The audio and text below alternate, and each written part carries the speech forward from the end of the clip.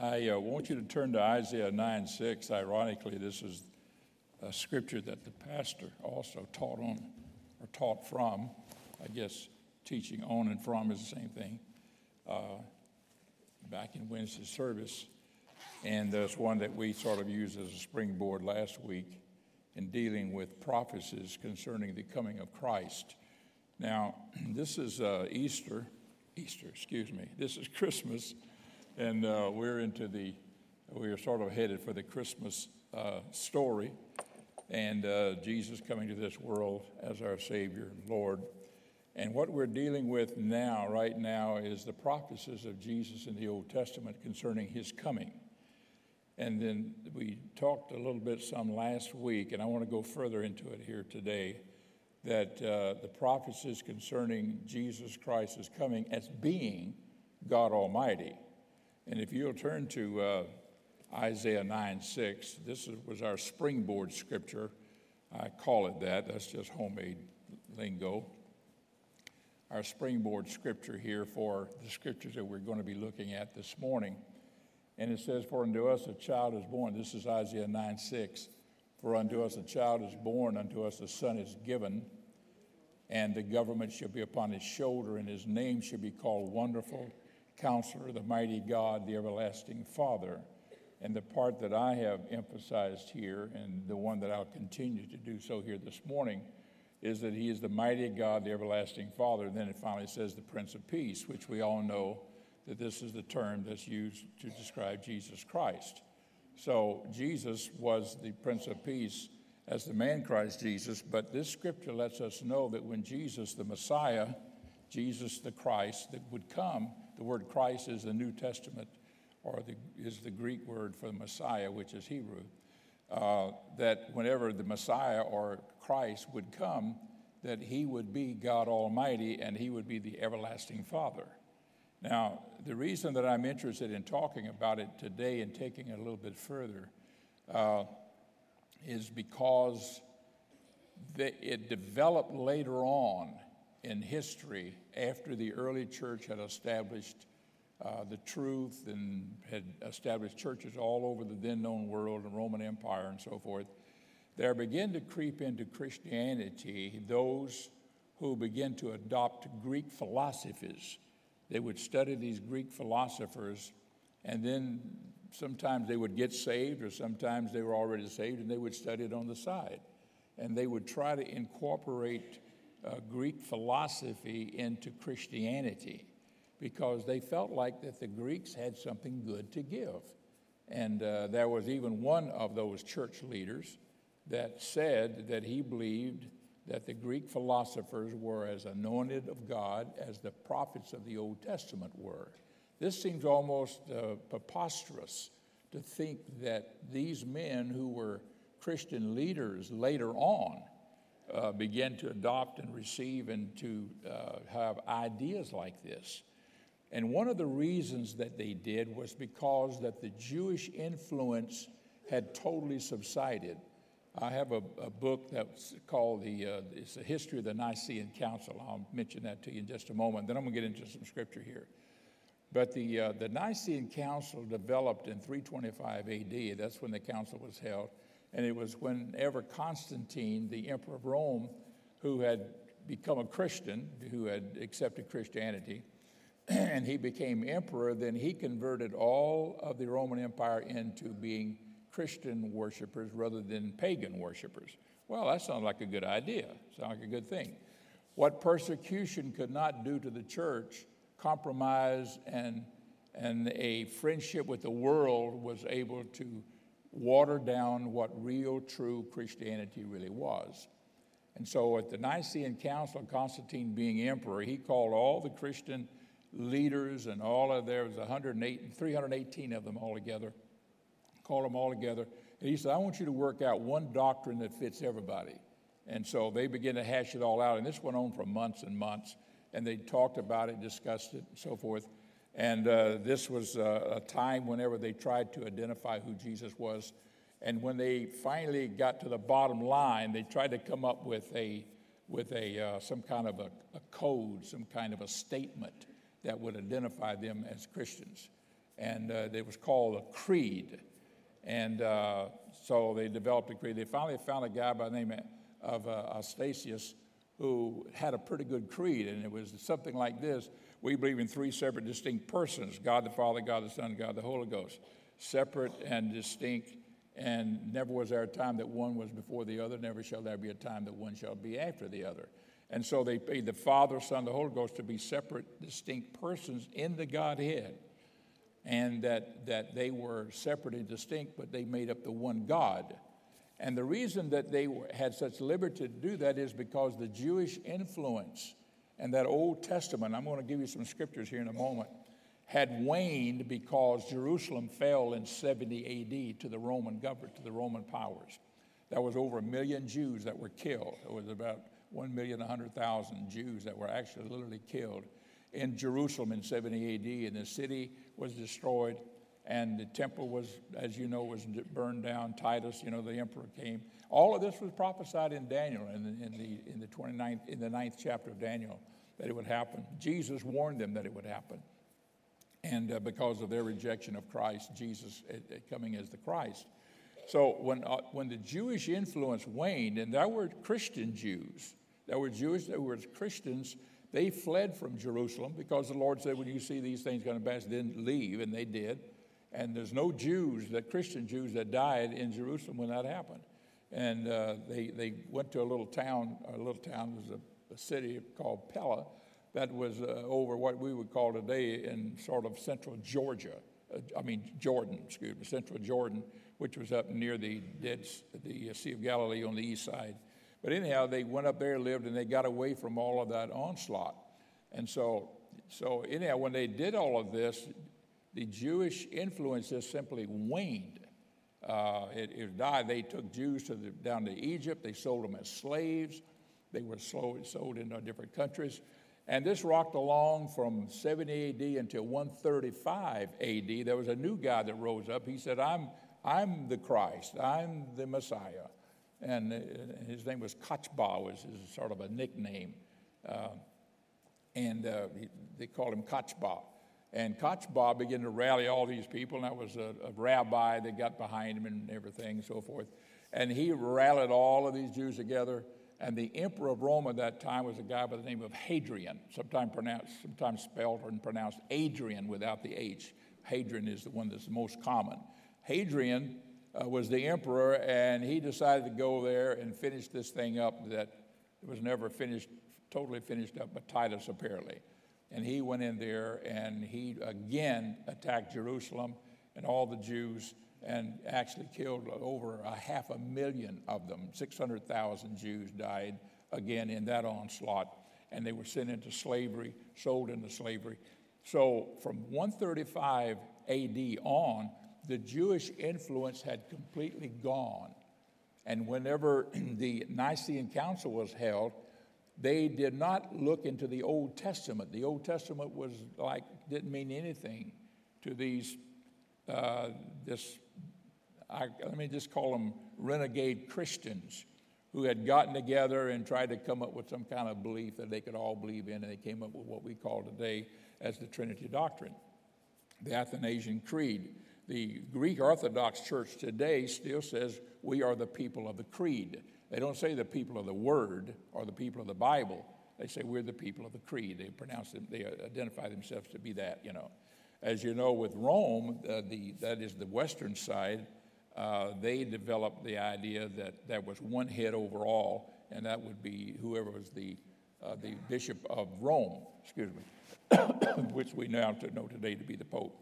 Now, the reason I'm telling you all of this is so that you understand here that they developed a pagan type of religion. They adopted pagan ideas. They brought in, and I'll bring out to you in a moment here about the Virgin Mary, but they brought in ideas here that was totally not scriptural at all. And the word Trinity, for instance, does not even appear in the Bible. No place does it even insinuate anything.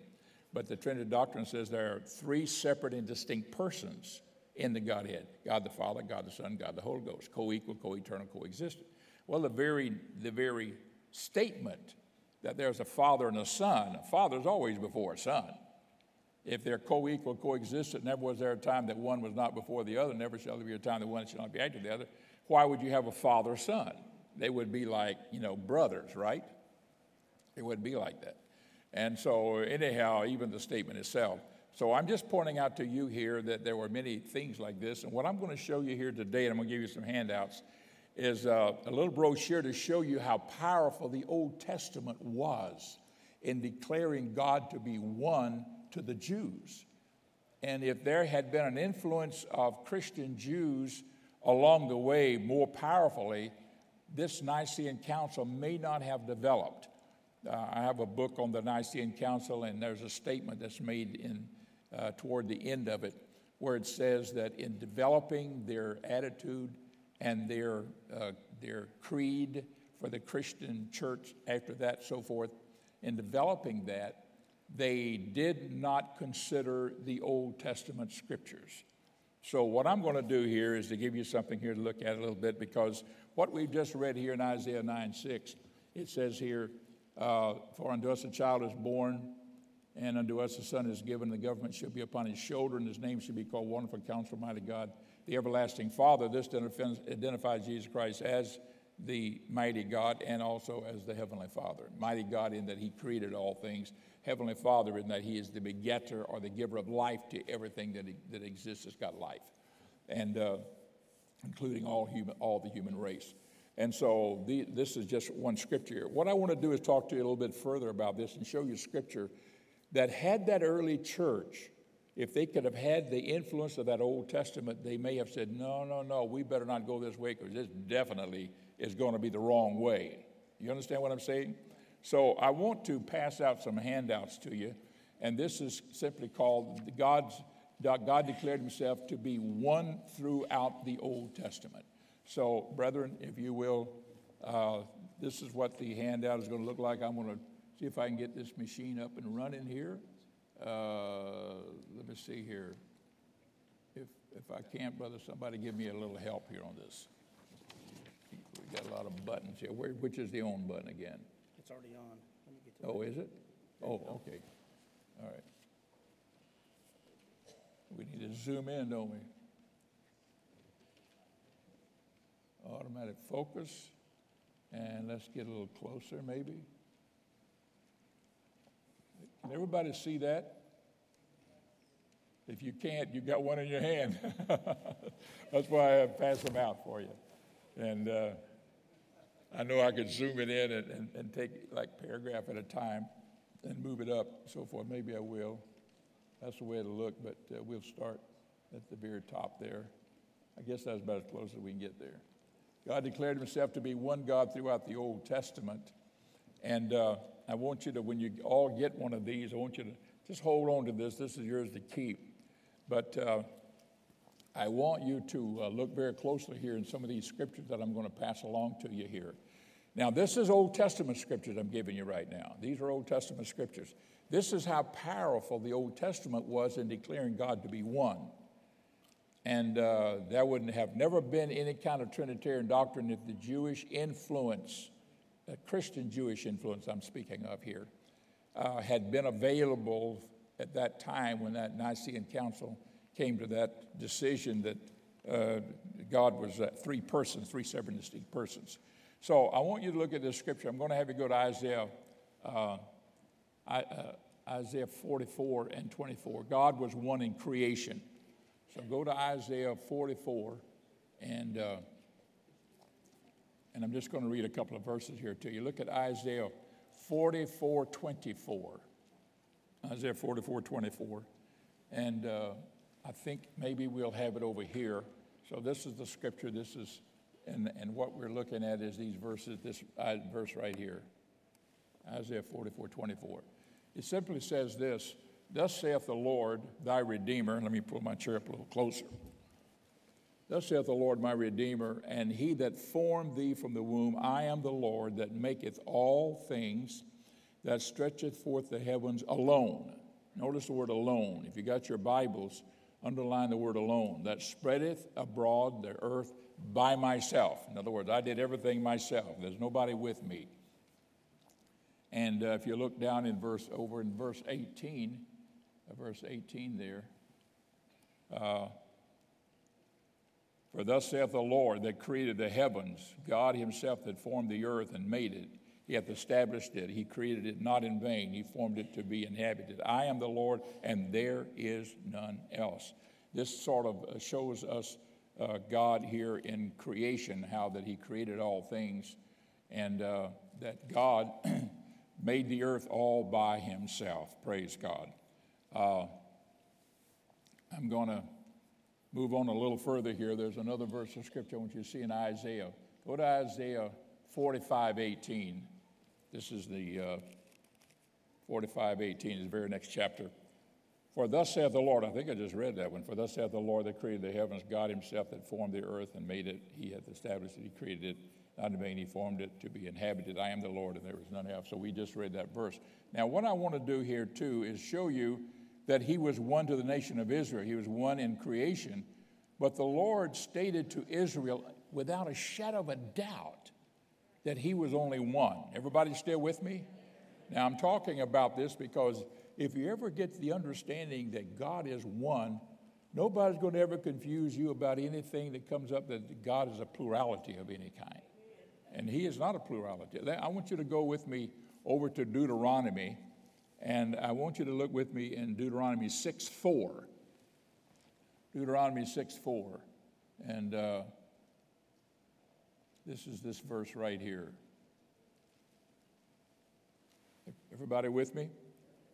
And it says, Hear, O Israel, the Lord our God is one Lord. Now, I'm not going to read all these other scriptures here, but it goes on to say, I want you to teach this to your children. I want you to write it on the doorpost of your house. I want you to put it on phylacteries and put it on a leather band, put it around your wrist. Just don't ever forget it. Hear, O Israel, the Lord our God is one Lord. And then to go along with that, I'm backing up here to Deuteronomy verses 4. I think that's verse 4, chapter 4 and verse 35 and 39. That's the one right under it there. And it says in verse 35, Unto thee it was showed that thou mightest know that the Lord, he is God, there is none else beside him. Now, this is the Lord telling Israel this. Now, this will get a little boring because I'm going to show you here how much it's mentioned in the Scriptures, and I'm not even reading all of them. I'm just reading a few because the Bible says, mouth of 2 or 3 witnesses, let every word be established. And this is why I try to show Scripture to support what we're talking about. Look at verse 39 here. Know therefore this day and consider it in thine heart that the Lord, he is God in heaven above, and upon the earth beneath, there is none else. So when God declared himself to be one in the Old Testament, he kept saying, hey, there is nobody else. There is none beside me. There's none on my right hand, none on my left hand. There's none beside me. I did it all. I created heaven and the earth. I did everything. I'm the one. And then I'm going to go back to Isaiah a minute because in the book of Isaiah, the Lord really gave Isaiah some powerful scriptures here. This truth that was there, that there is only one God, was reaffirmed to Israel by the prophet Isaiah. Isaiah spends a lot of time really talking about how that God is one and there is none beside him. So I want you to look at Isaiah 43:10. And I'm going back to Isaiah. I read a verse of scripture to you a while ago in Isaiah. And I want you to look with me in 43. Let me find it here. 10. Look at 43:10. Ye are my witnesses, saith the Lord, and my servant whom I have chosen, that you may know and believe me and understand that I am he. Before me there was no God formed, neither shall there be after me. I, even I, am the Lord, and beside me there is no Savior. Now, if Jesus Christ is our Savior, and Jehovah, the Old Testament, is saying, I am Savior, then Jehovah and Jesus got to be the same person. You understand what I'm saying? There is no two separate, distinct persons here. That's just one little thought on all of it. Look at verse 14. Thus saith the Lord, your Redeemer, the Holy One of Israel, and so forth. This is, of course, we all know Jesus Christ is our Redeemer. If you'll go to 44:6 for a moment.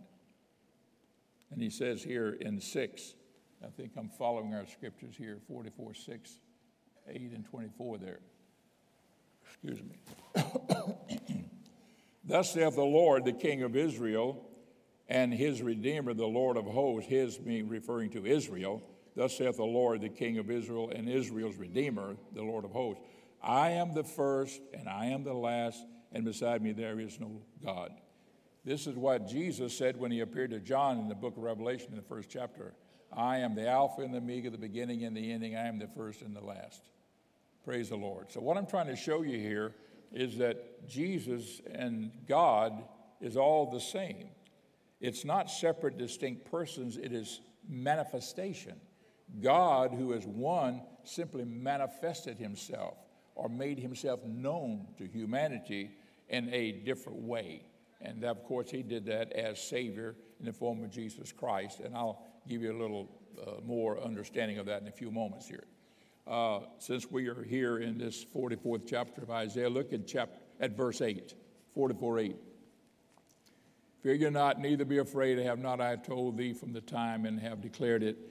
Ye are even my witnesses. Is there a God beside me? Yea, there is no God. I know not any. Okay, there's no God beside the Lord. And then I'm reading over here in 45, and I'm reading verses 5 and 6. I am the Lord, and there is none else. There is no God beside me. I girded thee through that, though thou hast not known me, that they may know from the rising of the sun and from the west that there is none beside me. I am the Lord, and there is none else.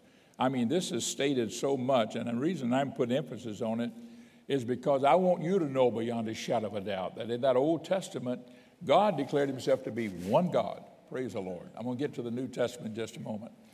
Then he says in verse 21, tell ye and bring them near, yea, let them take counsel together. Who hath declared this from ancient time? Who hath told it from that time? Have not I the Lord?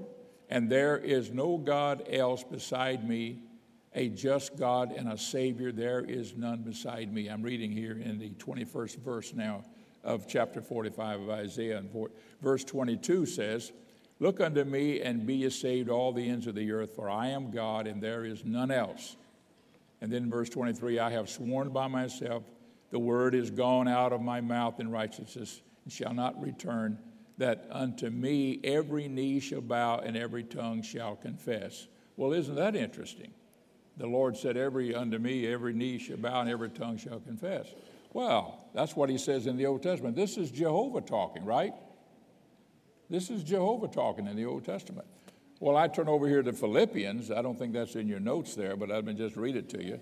This is in Philippians chapter 2, verse 10, 2:10, that at the name of Jesus every knee shall bow, and of things in heaven and things in earth and things which are under the earth, and that every tongue shall confess that Jesus Christ is Lord, to the glory of God the Father. Praise God. So what we're looking at here is a declaration here of Jesus Christ being God Almighty, and that God Almighty of the Old Testament is indeed Jesus Christ. Praise God. Now, I'm going to go a little bit, one more scripture here, and then I'm going to finish up here in Isaiah. And this is Isaiah 46, very next chapter, verse 9. I'm going to finish up with this. Remember the former things of old, for I am God, and there is none else. I am God, and there is none like me. Okay. So I'm not going to go any further with that, only to let you know that the Old Testament is full. This is just Isaiah and a couple of scriptures in Deuteronomy, but it was so emphatic. Israel, there's only one God. So that when Jesus came, and they knew that the Messiah would be Jesus, because his name shall be Emmanuel, meaning God with us. And we read that scripture in chapter 7 of Isaiah. And the virgin shall conceive and bear a son. His name should be called Emmanuel, which is like a title. His name should be called Emmanuel, which means God with us, identifying again that Jesus Christ, or the Messiah, when he would come, would be, of course, God Almighty. So whenever you and I understand that Jesus is God, folks, we have got it all. We've got it all. Now, the conclusion that we have here, and I'm going to read the conclusion. This is the conclusion here that I'm going to just wrap it all up with this. If there had been more than one person in the Godhead, God certainly would not have lied to Israel throughout the Old Testament by telling them, hear, O Israel, the Lord our God is one Lord. You understand? In other words, why would God lie to them? And then say, oh, guess what? There was three of us. We never told you. We just kept it a big secret and lied to you. Does God do that? God's the same as yesterday, today, and forever. And so he goes on to say, my statement here, he would not have lied to Israel throughout the Old Testament by telling them, hear, O Israel, the Lord our God is one Lord. I'm finished reading here when I go down here to therefore. On your notes, and you've got those in your hand there, it says, therefore we must conclude that God was never a trinity or any other form of polytheism. Polytheism means the belief in many gods, or more than one God. Poly is many, and theism is God, of God, in the Old Testament. And since God doesn't change, then neither is God a plurality or a trinity in the New Testament. Praise God. So what we're looking at here is some of these understandings here about what the Scripture and how powerful the Scripture is on this, declaring unto us and describing to us that God is one. Now, I'm going to go into the New Testament, and what I'm going to do, I'm going to take a little bit of time here and explain to you the birth of Christ, how Jesus' birth came about. And I want you, brother, to hand out these second handouts. You got those second handouts? This is what it will look like when you get that. It will look like this. This is what's being handed out to you now. I got it on the screen sort of maxed out. So, and this is what you're being handed out to now. This is yours to keep.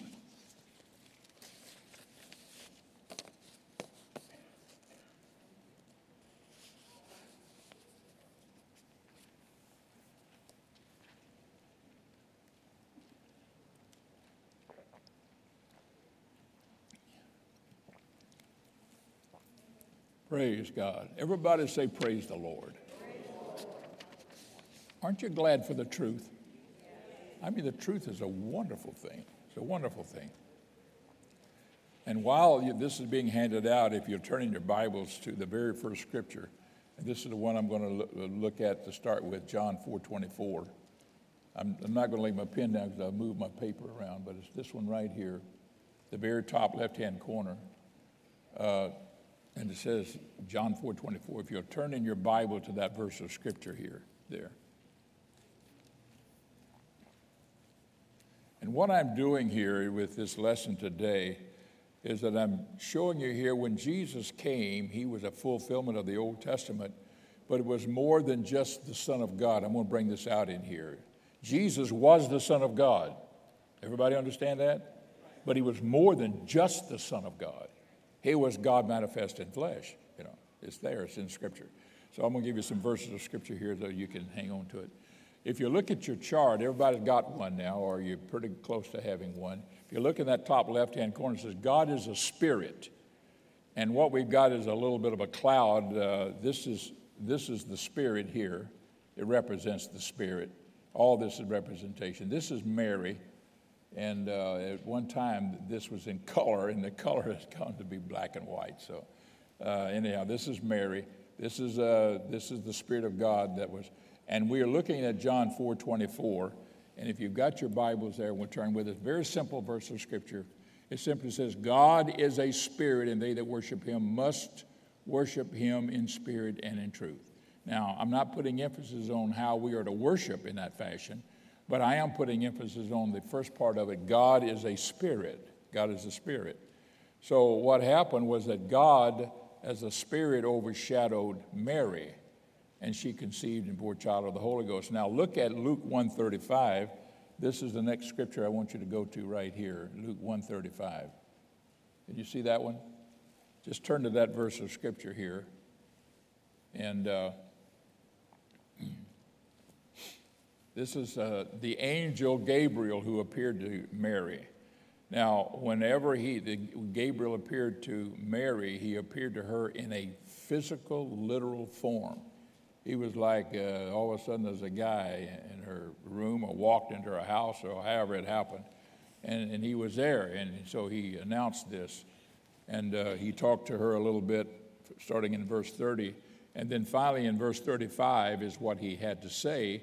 And the angel answered and said unto her, because she said, how can this be, seeing I know no man? Look at verse 34. Let's read that verse, then we'll read 35. Then said Mary unto the angel, how can this thing be, seeing I know not a man? And he was saying to her that you're going to conceive and have a child, and so forth. Verse 35, here's how it will happen. And the angel answered and said unto her, the Holy Ghost shall come upon thee, and the power of the highest shall overshadow thee. Therefore also that holy thing which shall be born of thee shall be called the Son of God. Okay, so Jesus Christ, praise the Lord, the man Christ Jesus, the babe in the manger that grew up and became a man, was the Son of God. And because the Bible declares it, and it declares it here, it declares it all through the Word. And he was born of Mary. Jesus was born of Mary. But he was overshadowed so that God Almighty was his father, and that Mary was his mother, and we're talking about the man Christ Jesus, the man Christ Jesus. Praise the Lord. So the man Christ Jesus here is overshadowed, and Jesus was born. I want you to go to Matthew 1:18 now. This is Matthew's writing on it, and Matthew writes it from not Mary's experience with Gabriel, but with Joseph's experience. Because with Joseph, he's espoused to Mary. He's going to marry her, and suddenly she's pregnant. And he says, I can't marry this girl, and she's pregnant. It wasn't me, you know. You understand what I'm saying here?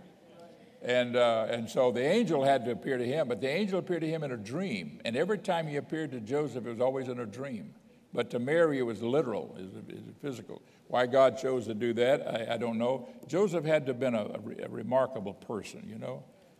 So if you'll go to Matthew 1:18 with me for a moment here. Now, the birth of Jesus, 1:18 of Matthew, the very first chapter. Now, the birth of Jesus Christ was on this wise, when as his mother Mary was espoused to Joseph, before they came together, she was found with child of the Holy Ghost.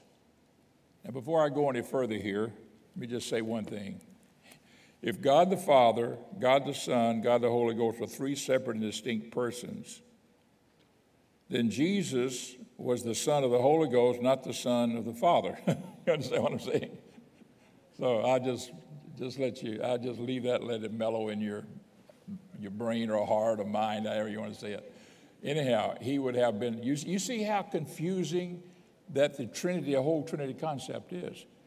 Because if she had been overshadowed, if it said that she had overshadowed with God, you say, well, you know, he's called the Son of God, but he's overshadowed with the Holy Ghost. If the Holy Ghost and God are two separate, and yet the Bible says God is a spirit, not spirits. God is not multiple spirits. He is a spirit, one spirit. A means one, refers to one. Now, let me finish reading here. Let me read on down. It says, now the birth of Jesus was on this wise, when his mother Mary was espoused to Joseph. Before they came together, she was found child of the Holy Ghost. Verse 19. Then Joseph, her husband, being a just man, and I think Joseph had to have been a wonderful man. I don't know much about him, but he just understood God was doing something great. And he worked with God, and he worked with his wife-to-be, and so forth, and all of this. Now, the birth of Jesus was on this wise. Let me get down to verse 19. Then Joseph, her husband, being a just man and not willing to make her a public example, was minded to put her away. That means to divorce her, but to do it very privately and secretly and not make a big deal out of it. Verse 20, but while he thought on these things, behold, the angel of the Lord appeared to him in a dream, saying, Joseph, thou son of David. Notice Joseph was a direct descendant of David. So was Mary. Remember, the Bible says that Jesus Christ would be the heir to his father's throne, speaking of David. And he told David, there was going to be one that will come after you, and he will be the one who will receive the throne, and it will be his throne forever. It will be your direct descendant. And it would be the man factor involved here. So let me move on here. The angel said to him, saying, Joseph, thou son of David, fear not to take unto thee Mary thy wife, for that which is conceived in her is of the Holy Ghost. Again, the Holy Ghost being the conceiver. And she shall bring forth a son, and thou shalt call his name Jesus, for he shall save his people from their sins. And the word Jesus means Savior. Praise the Lord. It means Jehovah hath become salvation, or Jehovah is Savior, or the I am of the Old Testament, the Yahweh, whatever you want to call him. I mean, different languages brings it different names and so forth. Men's put in vowels to make it a name. Actually, it's a tetragrammaton, J-H-V-H. You can't even pronounce J-H-V-H, but you can put J-E-H-O-V-A-H, make a name out of it. That was done in the 13th century. All right, everybody grab that. We're going to have a test on that, and then don't forget it. But what I am trying to say here is that these names of God, praise the Lord, that was given here, means that Jesus or Jehovah hath become salvation, or he is salvation, or he is Savior. Praise the Lord. Jesus is our Savior. So the name Jesus is Savior. This is why when we get in the book of Revelation that the name Jesus is mentioned so very little after you get past the first 3 chapters of the book of Revelation, because you're dealing with the judgments of God. Remember we talked about how that Revelation deals with all the judgments of God coming. And it doesn't mention Jesus. It talks about the lamb slain, and so forth. It talks about him as the Word. But it doesn't talk too much about, it doesn't mention the name Jesus, because Jesus means Savior. And in judgment, Jesus is not a Savior, he is a judge. Praise the Lord. And that's brought out in the gospel books as well. I won't go into that here today. But anyhow, at this point, he had come to save his people from their sins. Verse 22, now all this was done that it might be fulfilled, which was spoken of by the Lord, by the prophet, saying, now look, and we're quoting here actually from the book of Isaiah again, chapter 7, where he says, behold, a virgin shall be with child. This is 7:14 of Isaiah that's being quoted. Verse 23, behold, a virgin shall be with child and shall bring forth a son. They shall call his name Emmanuel, which being interpreted is God with us. And that's, of course, I mentioned that to you earlier. Then Joseph, being raised from sleep, did as the angel of the Lord had bid him. He took unto him his wife and knew her not. Now, I think we all know what that means. Knew her not till, everybody say till, or until she had brought forth her firstborn son. And he called his name Jesus. Okay, now this is the story of the conception of Christ and, of course, Jesus being born and so forth. Now, let me just say one thing here. I think it's the Catholic Church that says that Mary was always a virgin, and she remained a virgin all of her life. That's not true. I can show you in scriptures over in both Luke and in Mark where Jesus had brothers and sisters. He had 3 brothers, and he had at least 2 sisters, because it says sisters. It doesn't give their name. It just says sisters. They're plural. So there's brothers and sisters involved. Jesus was the son of Mary, the first son of Mary, and of course not Joseph, because Joseph was only his earthly father. You know that. But after that, Joseph and Mary had a family. And the oldest son of those, besides Jesus, the oldest of those sons was named James. There's James, Josie, and Jude, or Judah, the name Judah. Judah is sort of a bad word to us because Judas Iscariot, but it was a very common word back then and a very honorable name. And his name was Judah. But Judah, Joseph, and James was brothers of Jesus, and they were sons of Mary and Joseph. And the oldest one, who was James, was the pastor of the church and one of the apostles, and so was Jude.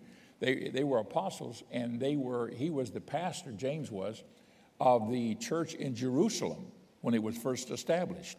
And a very honorable man, highly respected, and pastored that church for years in that early times. And that church in Jerusalem in the beginning, when it was first, the Holy Ghost first poured out, that church was like 5, 6, 7, 8,000 people strong. It was a very large church, many people that was in it.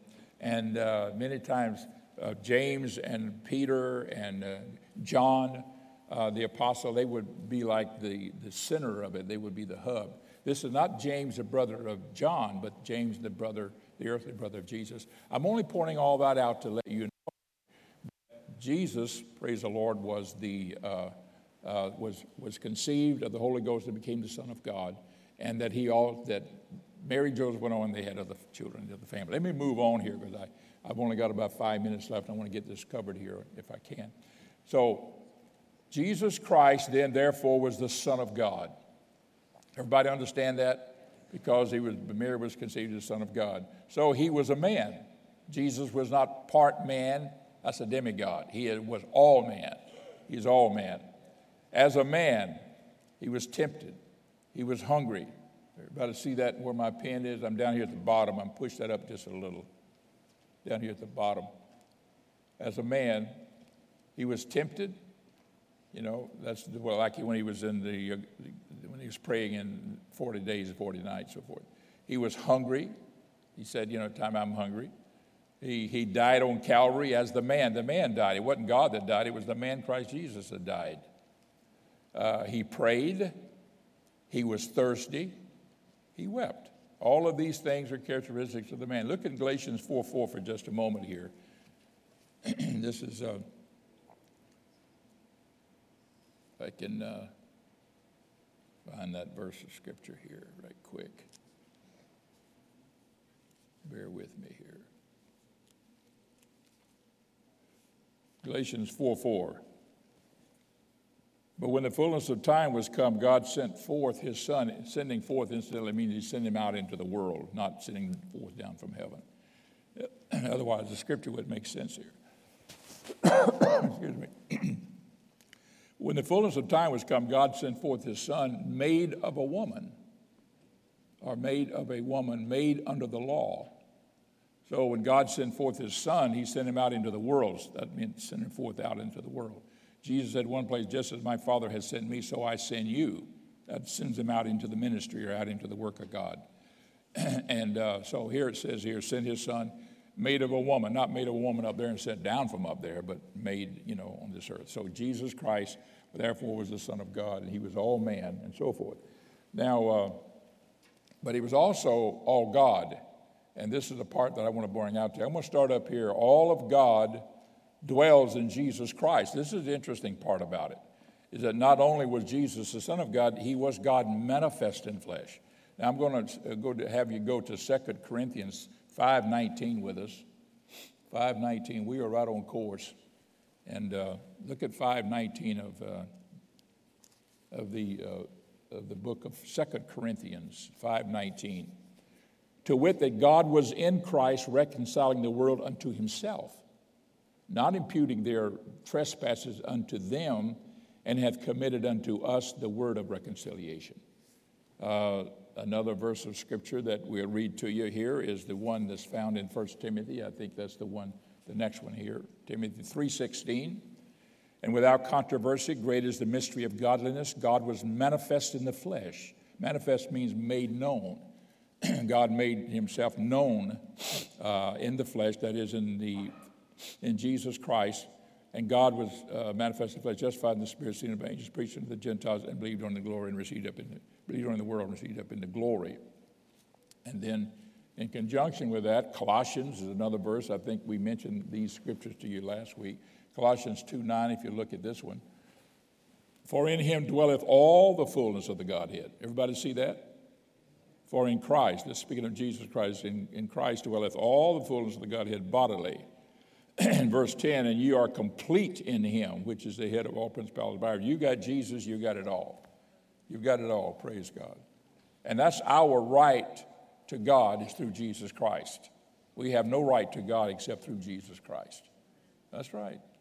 And the Bible, I can give you a lot of scriptures on that one too. And then, of course, Isaiah 9:6, we've already read that, unto us a child is born, and a son is given, and so forth. And the government should be upon his shoulder, and so forth. Praise God. So what I'm just showing you here are all these scriptures here. And then finally, he was God and manifest in flesh. I want you to go to John 14:10, and I'm going to sort of wrap it up here with this. John 14:10. And look at this. I'm going to back up here and read. Look at verse 6. Everybody with me? Let's go to verse 6 up here. All right. Thank you. Look at verse 6. Jesus saith unto him, I am the way, the truth, and the life. No man cometh unto the Father but by me. You can't be saved any other way but through Jesus Christ. If you had known me, you should have known my Father also. And from henceforth, from now on, you know him and have seen him. Now, Jesus was talking to his disciples here, not to the Pharisees and Sadducees. And he said, from henceforth you've known him and seen him. Wow, seen him, bang. Seen the Father? You know, I mean, God is a spirit, you know, so forth. And Philip said unto him, Lord, show us the Father, and is satisfied. Jesus said to him, have I been so long time with you, and yet hast thou not known me, Philip? He that hath seen me hath seen the Father. And how sayest thou then, show us the Father? Believest thou not that I am in the Father, and the Father in me? The words that I speak unto you, I speak not of myself, but the Father that dwelleth in me, he doeth the works. What does it mean, Brother Myers, if I'm in the Father and the Father in me? And I've used this example many times, and for you that never have heard it, this is for you. But if there was only one light bulb in this room, and that bulb gave light to the room, praise the Lord, we would say that the light's in the bulb, but because the room is full of light, the bulb is in the light. So God as a spirit, which is everywhere, is in Jesus Christ, and Jesus Christ is in the spirit. It's around him, it's everywhere, okay? So just as I'm in the Father, and Father in me, so am I in you, and you in me. So he goes on to say finally in verse 11, believe me that I am in the Father, Father in me, or else believe me for the very work's sake. If you can't believe me,